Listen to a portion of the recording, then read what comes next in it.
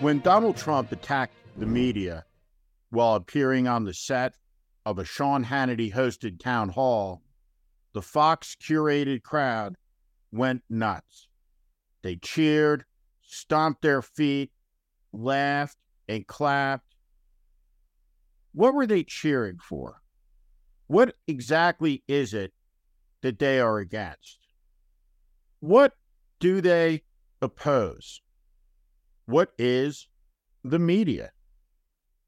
One way to think about it isn't through an ideological prism, but as a roaring rapid.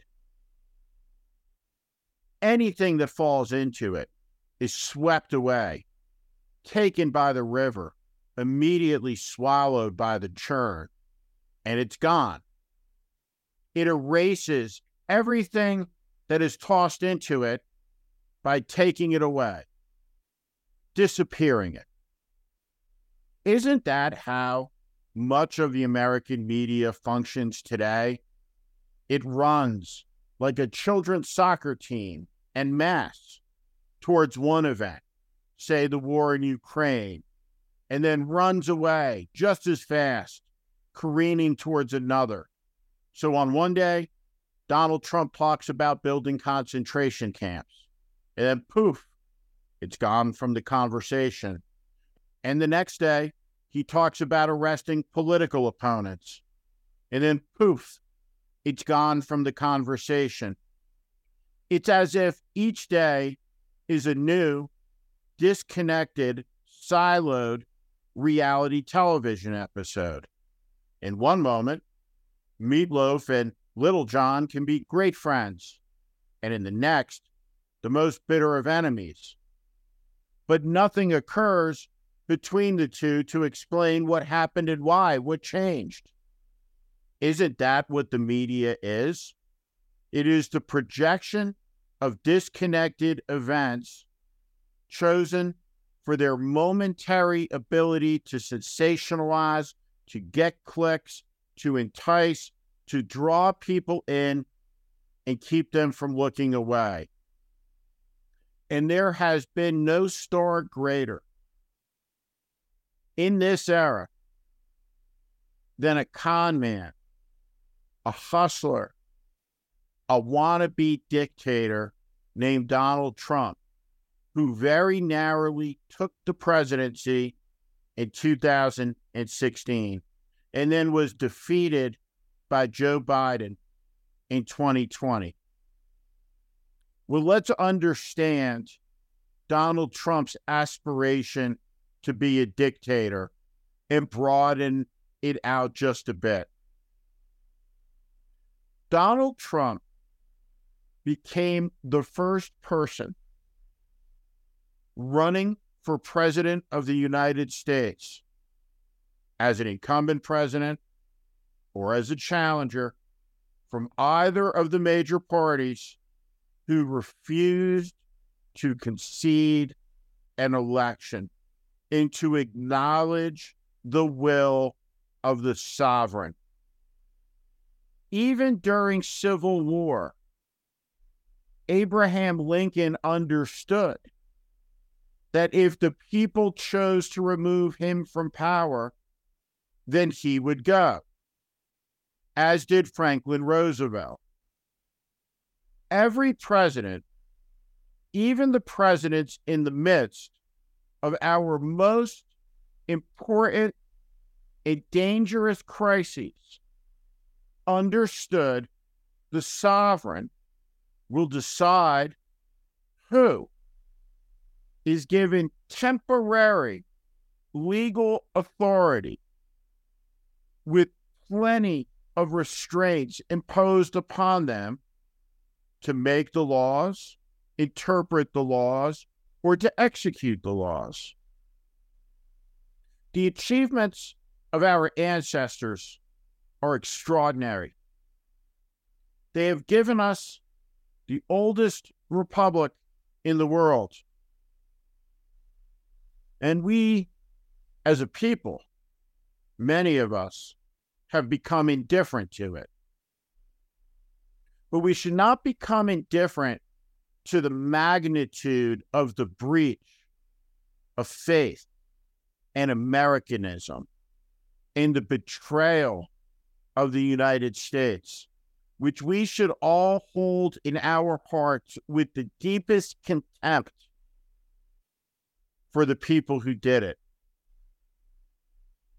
They must never, ever hold political power again in this country in any form and in any combination.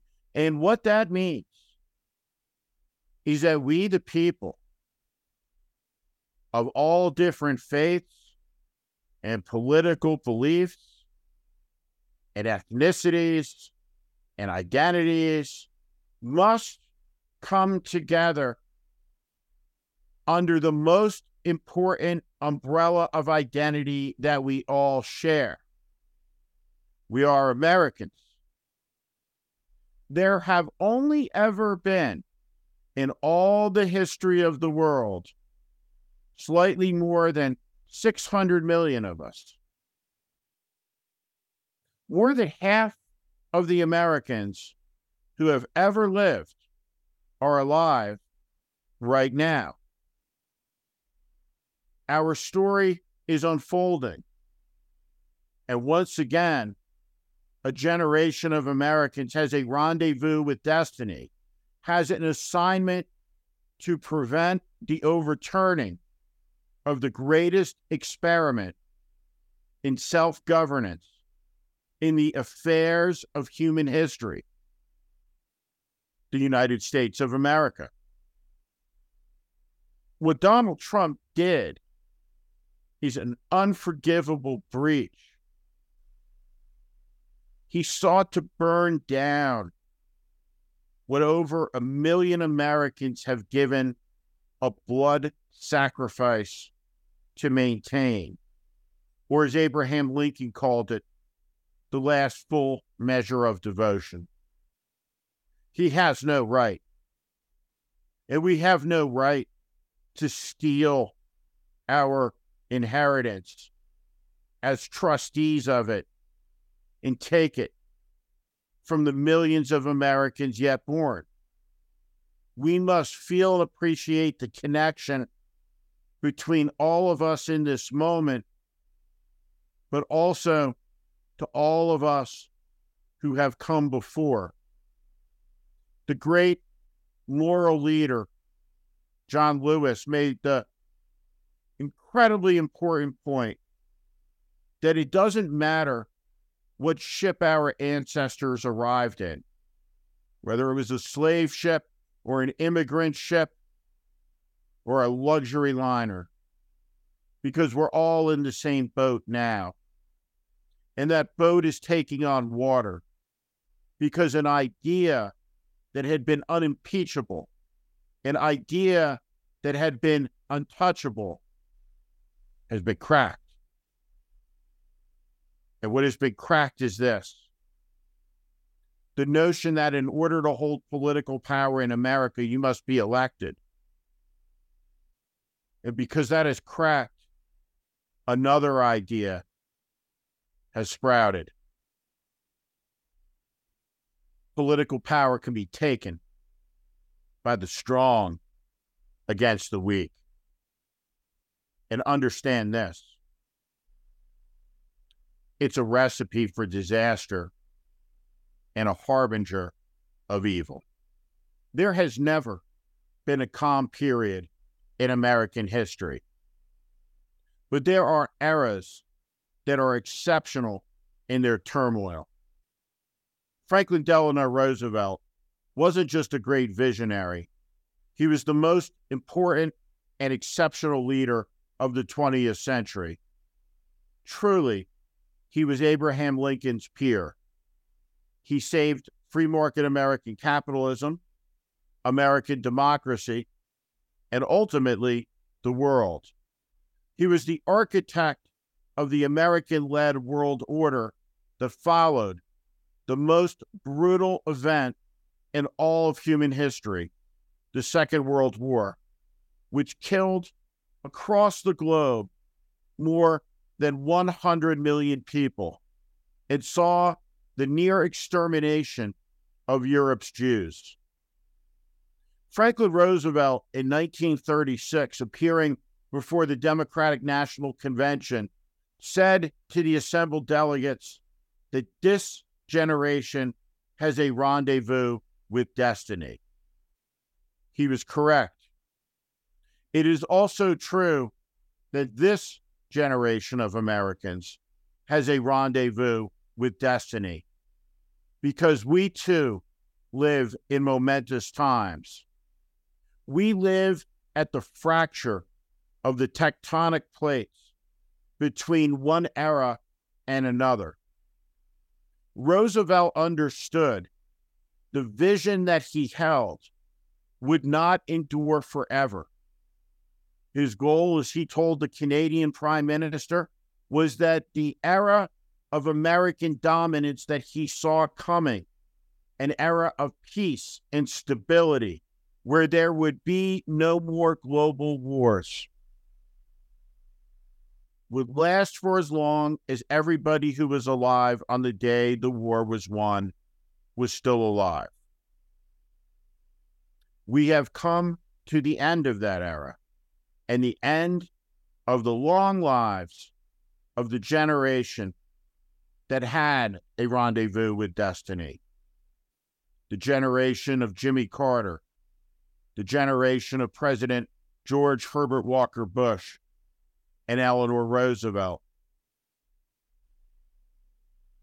We all know that there is something terribly wrong in America, and we all know that a momentous election is ahead. Many commentators, including me, say this is the most important election in American history, because for the first time we have a president who is overtly stating that he is against the Republic, hostile to the Constitution, that he has no intention of being president of all Americans, but rather the leader of a faction seeking retribution against his enemies. He seeks to imprison them. He seeks to lock them up. He is talking about building concentration camps and deporting millions and millions of people. He is talking about deploying the United States military as a police force into the streets to restore order in the name of some event that hasn't yet occurred.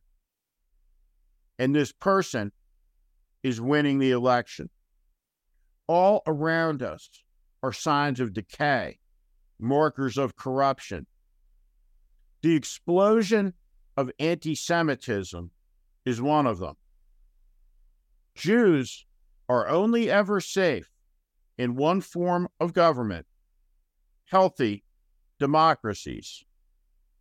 Jews were not safe in Israel on October 7th because of the epic failure of the Netanyahu government, which has broken Israeli democracy, and thus even in Israel made it unsafe for Jews. And here in the United States, the poisonous dogmas seen at Ivy League schools have seeped into many, many corners of American life. And even in America, Jews do not feel safe. Many people don't feel safe in America. They feel like everything is unraveling. Let's look at something that happened this weekend. The world's richest man, Elon Musk, an anti-Semite, a man who repeated almost verbatim the calumny and the slur of the Tree of Life synagogue killer before he went in to murder Jews with an AR-15 with the words, "I'm going in." Musk said the same thing. His platform is Munich in 1938. It is the home of a digital mob pursuing, hunting, assaulting, attacking, degrading, and dehumanizing. And now, because of Elon Musk, the world's richest man, the proprietor of Digital Munich circa 1938, Linda Yaccarino's corrupt boss. We have the return of Alex Jones, the tormentor of the parents of the murdered children, the murdered first graders of Sandy Hook. And there was Alex Jones chatting it up with Andrew Tate, an accused rapist and human trafficker. And of course, the bully, the fascist, the music man himself, Vivek Ramaswamy.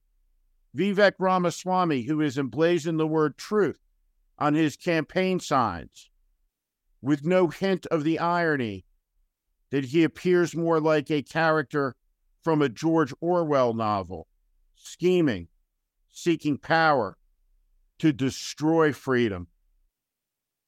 All around us, we see the signs of a great decay. It means something when Elon Musk and Alex Jones and Vivek Ramaswamy and Andrew Tate convene together on a platform without restraint. It means something because our bonds are fraying. The ability to discern real from false, right from wrong, reality from delusion. Democracy requires commitment, and the fight ahead will require a fierce devotion to the truth, to decency, and to a defense of ideas. That human beings do not get their liberty from men like Elon Musk and Alex Jones and Andrew Tate and Vivek Ramaswamy. That rights come from a creator above our power to control, to understand, to condemn, to litigate with. And those rights include life, liberty, and the pursuit of happiness for all of us. And we must rekindle the spirit in the country in order to defeat the ugliness and the extremism and the menace of the forces who have arisen once again, like they have many times in the past, who seek to take power by tearing it all down. The answer to it is a powerful weapon. It's Americanism. It's the idea that we, the people, can maintain a government by the people, of the people, for the people, that we are capable of self-government. We are capable of perfecting the union, of making things better, and we can do it. We can do it without demeaning and dehumanizing and forgetting the lessons of the 20th century, which are as important as they have ever been to fully appreciate and absorb in this moment of crisis. There is something terrible happening in Washington, D.C., in the United States Congress, that every American should know about and every American should care about, because the actions of radical and extreme members will make our children's world profoundly more dangerous. It will increase the chances dramatically that America's young men and women will die in a European country fighting Russians in the 21st century. Should that ever happen, it can be remembered as the most unnecessary war that has ever been. Right now in Washington, extremist politicians working in concert with extremists from foreign governments are seeking to throttle and choke off military funding to the Ukrainian people, to the Ukrainian nation, so that they may survive Russian aggression. Let's be clear about something. There is a deadly war underway that was started by the Russian Federation on the direct orders of Vladimir Putin. This is a criminal war, an illegal war, and there are thousands and thousands of incidents of documented war crimes, of barbarity, the rape of women and girls, sexual violence, murder, and the kidnapping of tens of thousands of Ukrainian children who have been taken east, their whereabouts completely unknown. Ukraine has been invaded in the 21st century by a far more powerful nation in contravention of every international law that there is. It is a war of naked aggression, and it is intolerable. The United States also has moral and political obligations that should be stated clearly. In 1991, when Ukraine became fully independent from the tyrannical and totalitarian Soviet Union, guarantees were made to Ukraine so that she would give up her nuclear armaments. In return, the United States guaranteed a commitment to Ukraine's sustained sovereignty. In the real world, the fickleness of the American attention span can be a deadly thing. Not long ago, President Zelensky was cheered as a global hero in the United States Congress, a symbol of resistance of a brave people fighting a superior foe. All they asked for were the armaments to do so. And the free world responded. But now, the free world is growing tired. Fascistic Senator J.D. Vance from the state of Ohio said this: "We've already given the Ukrainians $100 billion. If they're going to get another $60 billion, what result will be different than what happened with the first $100 billion? Well, I can answer the question for him and rebut the absurd premise of the argument. The $160 billion has kept NATO, has kept the West out of a Russian war of aggression by making sure that war is fought inside of Ukraine. There is a simple truth, and this is not rocket science, and any official who cannot understand this should be questioned if they suffer from an ailment that blocks the digestion of history, that impedes the absorption of fact, that diminishes the ability to summon common sense. The Russian war cannot expand outside of Ukraine so long as Russia is losing the war in Ukraine. But the second the Russians win in Ukraine, the war will expand outside of Ukraine. And the places where it will expand to next include NATO territory. Now, Donald Trump's campaign has promised that among the first things that he does, besides seeking retribution and declaring himself a dictator on day one, is to withdraw America from the most successful military alliance in world history.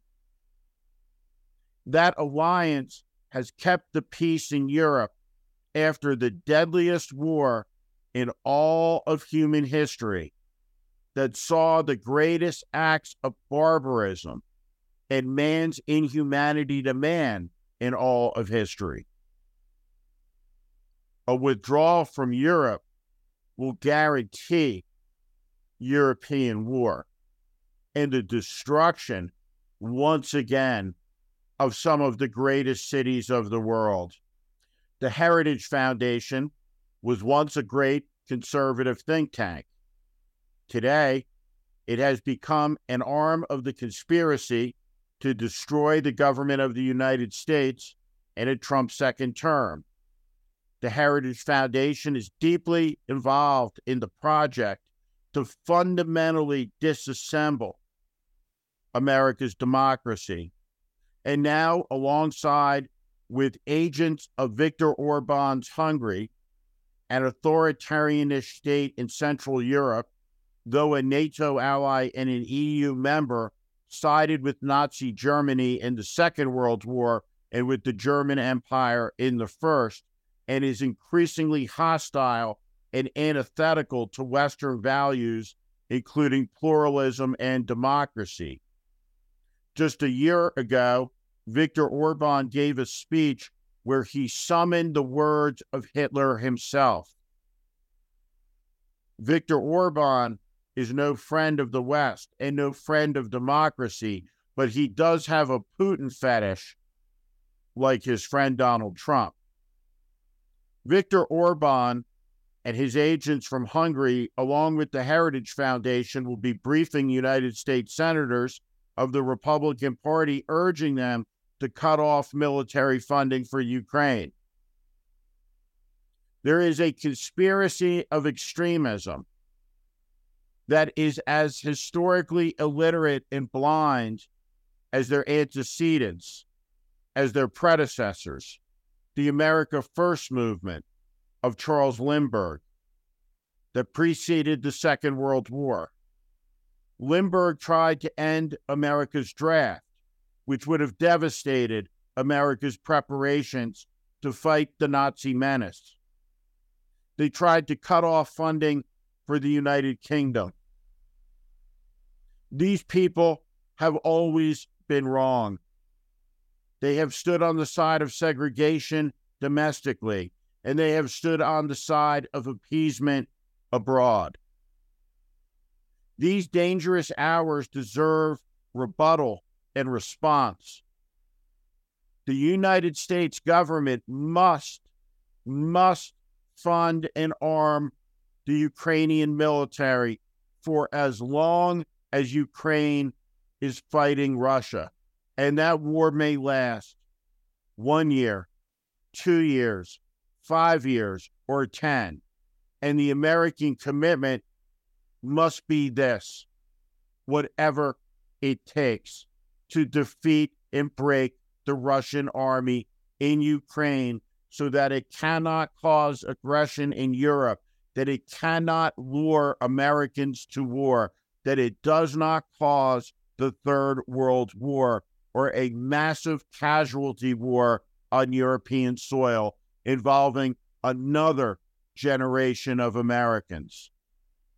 All over Europe are the cemeteries where America's war dead are buried, armies of liberation. Let us honor them by making sure that there is never another young American that joins them under a white cross or a Star of David in a row, an army at rest, facing back home across the ocean they did not return from, like their grandfathers and great-great-grandfathers.